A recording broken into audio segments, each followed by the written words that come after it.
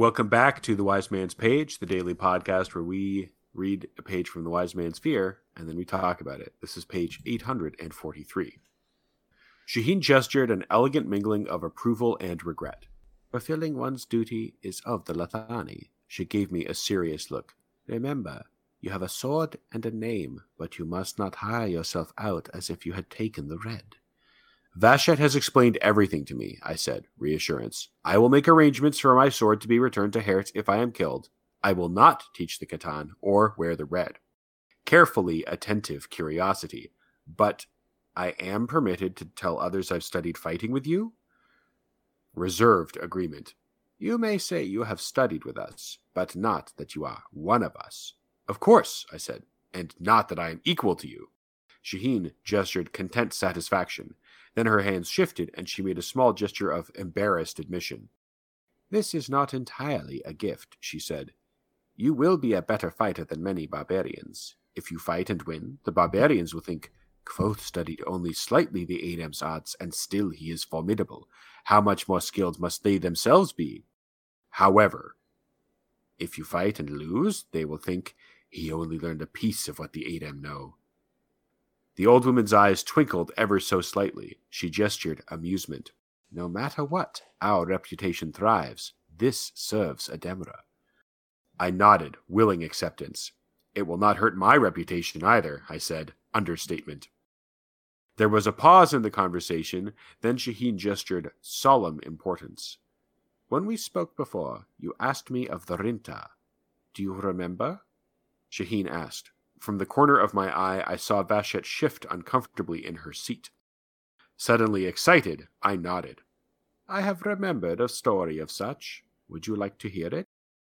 I gestured extreme eager interest. It is an old story, old as Ademre. It is always told the same.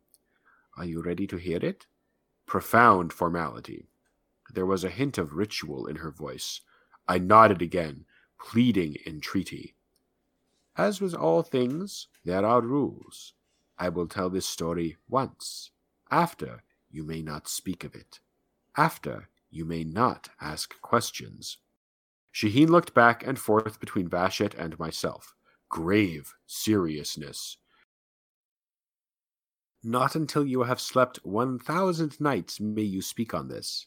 Not until you have traveled 1,000 miles may you ask questions. Knowing this, are you willing to hear it? I nodded a third time, my excitement rising in me. Shehyn spoke with great formality.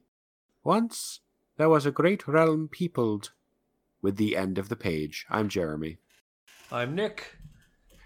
Jordana is traveling 1,000 miles before she can ask questions about this page. This is the beginning of the end of Ademre. After this page, where we get the names of the Chandrian, this next page, I should say, we go straight to the interlude, and then we zoom out for Kvothe to say his goodbyes and leave Hert. But this is the final scene that is diegetically set in Ademre. And if one was to put on one's crackpot theory hat, one might say that this is also the beginning of the end of Ademre, because Kvothe hears this story, he takes it out into the world. Does he really ingest that he needs to sleep 1,000 nights before speaking on it, or walk 1,000 miles before asking questions about it? Does the fact that he's telling it right now tell us something that Ademre is in some way already doomed? Who can say? Who can say?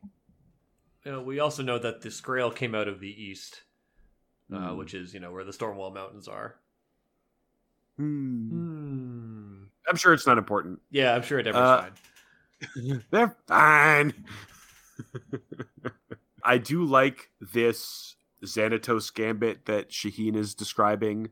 Either way, if people know that he trained a little bit with us, it's going to work for us no matter what the outcome of any fight he's in is. Like, either way, it's going to make us look better. And it also makes Kvothe look better. Like, it truly is a win-win situation. And it lets us, the reader, know what's appropriate for Kvothe to say. Yes. Going forward. I think if we didn't have this scene, I would have been asking, like, wait, is he allowed to say that he's studied with the Adem? Or, like, wait, is he a mercenary now? I think it's important to kind of set the tone. A while ago, when I was watching House of Cards, I started to become annoyed because I started to see a pattern in the way the scenes were played out, where they would have the scenes and the scenes would, be fairly verbose, fairly complicated, a lot of politicking. Inside political baseball. Exactly. But at the end of every single scene, they would state what had happened in the scene. They would sort of restate, okay, we have done this scene has done this work, and this is the new state going forward. And once I noticed it, I couldn't unnotice it. And then I had to stop watching House of Cards because I found it so annoying. But I feel like that, in a more elegant way, perhaps, is what's happening here, where we sort of are summing up what has happened for Kvothe, where he stands with the Adem, and how he can comport himself going forward. Yes. And I think it's also a nice bit of elegant writing on Rothfuss's part to end the chapter. I know we're getting ahead of ourselves, but he ends the chapter with the names of the Chandrian. Also, hey, Jeremy, don't you think that having a bit of a reminder that there's power in names and names are important is a good thing to have before we are told the names of the Chandrian? Sure, yeah. Yeah, okay, good. And don't you think that it's interesting that the culture that is so interested and invested in the importance of names also has maintained the names of the Chandrian all these years? Yeah. I need to be absolutely clear. I do think that it is interesting and important that the Adem place such value on names, and I think that is an echo, a distant cultural memory of a true magical capital and naming power that they once had and have now lost. Interesting. That's right. It is interesting. It is. Extremely interesting. You know what else is interesting? What? I was asking. I was hoping you had an answer. Shit. I don't have nothing. Nothing's interesting. God damn. That's like when someone asks you your favorite movie and then you're like, I've never seen a movie in my life. I always go back to There Will Be Blood, which is probably not my favorite movie, but it's like probably forever in my top 5. It's a good answer. It's a good answer. Yeah. Yeah, my go-to answers for that are like Empire Strikes Back or Pulp Fiction, because those two are always in my top 5, even if they're not like my favorite right now. Mm-hmm. Honestly, this is one of those pages where like it's kind of leading into the real meat that is going to be a lot for us to talk about, which is tomorrow's page. Yeah, although I do think that we can talk a little bit about the idea of the ritual of this story. Mm-hmm. Clearly, there's much like reason they've preserved it, and there's a reason they've established this ritual around it. Yes, well, and we get the reasoning for that ritual, or at least we get the characters in the frame narrative discussing the reason for that ritual in the interlude. But I also wonder why they've preserved this, like why this was something that was worth. This is why I think there's a connection between the Ademre and the Chandrian directly, because they have their own word for them, and they have decided that it's important. Oh, they have their own word for them. They know that they need to be killed. That it's like good and correct to kill Chandrian. And they also have this ritual around preserving their true name. I don't have any idea what that might be, what that importance might be, but I do think that there's like some direct relationship between Ademre and the Chandrian that probably goes back to pre-creation war. Yeah, absolutely. I completely agree with that. It's like they were charged with preserving the names or something like that, and everything else has... Or even if they weren't like charged with that, they've decided that you got to remember what dangers are really out there. So even though this knowledge is like taboo and kind of dangerous knowledge, it's also important for people to know it. I kind of get the sense that much like the story of Atha and Ratha, this is a story that many Adem know. Maybe not everybody, because maybe it's like classified, but I feel like once you've reached a certain level of like standing in your community, you're probably told this story in exactly this way. Because if they say it, the implication is that if the names are said too often, then the Chandrian will come and get you. So they can't like tell everybody, right? Yeah. So and they can't be talking about this story all the time. Yeah. I think there's something in this that reminds me of the way they preserve the histories of the swords. Maybe that's the equivalent to what you're talking about, which is like the rite of passage to be told this story. Like the swords are kind of preserved in the same way. They go back all this time. It's just unclear to me, like, who is the keeper of the story? Is it always the head of the school who gets the story passed to them?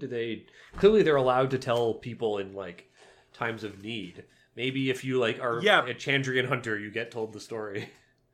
Well, that what I'm saying is like I think like maybe once you reach like the first stone or something, then the leader of your school will tell you this story because I think it's important that many Adem know it, but it's also important that they're not talking about it all the time. So you only get told it once, and you can't. Once you've been told it, you can't repeat it for a really long time. But see, Which I think is I don't think that is is true because I'm sure that people reach the first stone more often than once every 1,000 days. Maybe the restrictions that Shehyn places on Kvothe do not apply to her as the guardian of this knowledge in the same way that Magwyn is the keeper of the stories. But the restrictions like actually have a consequence, as we learned from Kvothe's parents, who repeated the names too often and were slaughtered.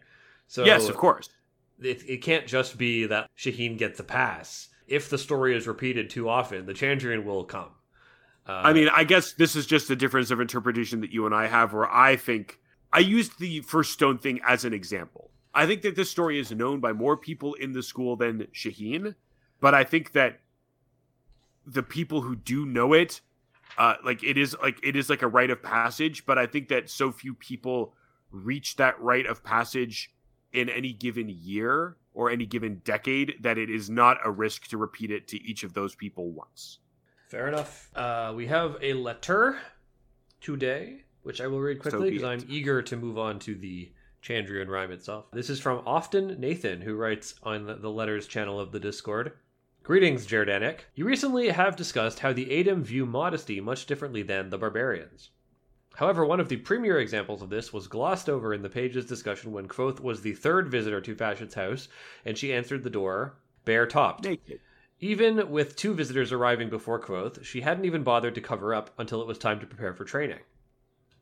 A second unrelated note, Jeremy was right that the sword tree test is completely infuriating, and I have another log to throw onto that fire. Kvothe is being tested on how he approaches the tree, what item he retrieves, and what he does with that item, and given the vague answer, there are many right choices. As you all know very well, the viewpoint of the observer can make a huge difference in how actions are interpreted. Nearly any choice could be taken with an ungracious read and be condemning rather than show he should be admitted to the school. Although I haven't read ahead, so I don't remember if his actual actions could be misread rather than reflect his actual intent. Signed, Often Nathan. I have 2 points on that. The first point is we can't discount the possibility that Vashet answered the first 2 visitors to her house in like a Victorian nightgown with one of those little like caps with the dangly ball and a little like candle on a tray. So just bear that in mind. But also, I agree with your read on the sword tree test. And does that not kind of make the sword tree test a metonymy for the experience of reading this book? You can interpret it in any number of ways, many of which might be equally valid, and it's going to kind of be as much about what the interpreter brings to the table in terms of their own cultural assumptions as it is about what Kvothe actually does. A grim way to read it is that it was actually a no-win test. We talked about this a little bit, but you could read that actually no one intended him to pass, and it's just that he concocted a solution that no one could possibly mistake as a successful test. But based on how many people we know do like him and are fond of him after the fact and like not resentful that he passed, I don't think that is true. But I think that you could, like, in a grimmer story, you could have the school leaders all kind of collude to set up a test that he could not possibly succeed in. And then they'd have to like stubbornly and resentfully accept that, all right, well, we can't spin this negatively, so I guess we have to accept you, which I don't think is supported by the text. All right, let's move on to the Chandrian rhyme. Chandrian rhyme. Chandrian rhyme. Love to read it all the time. We'll see you tomorrow on another page of the wind.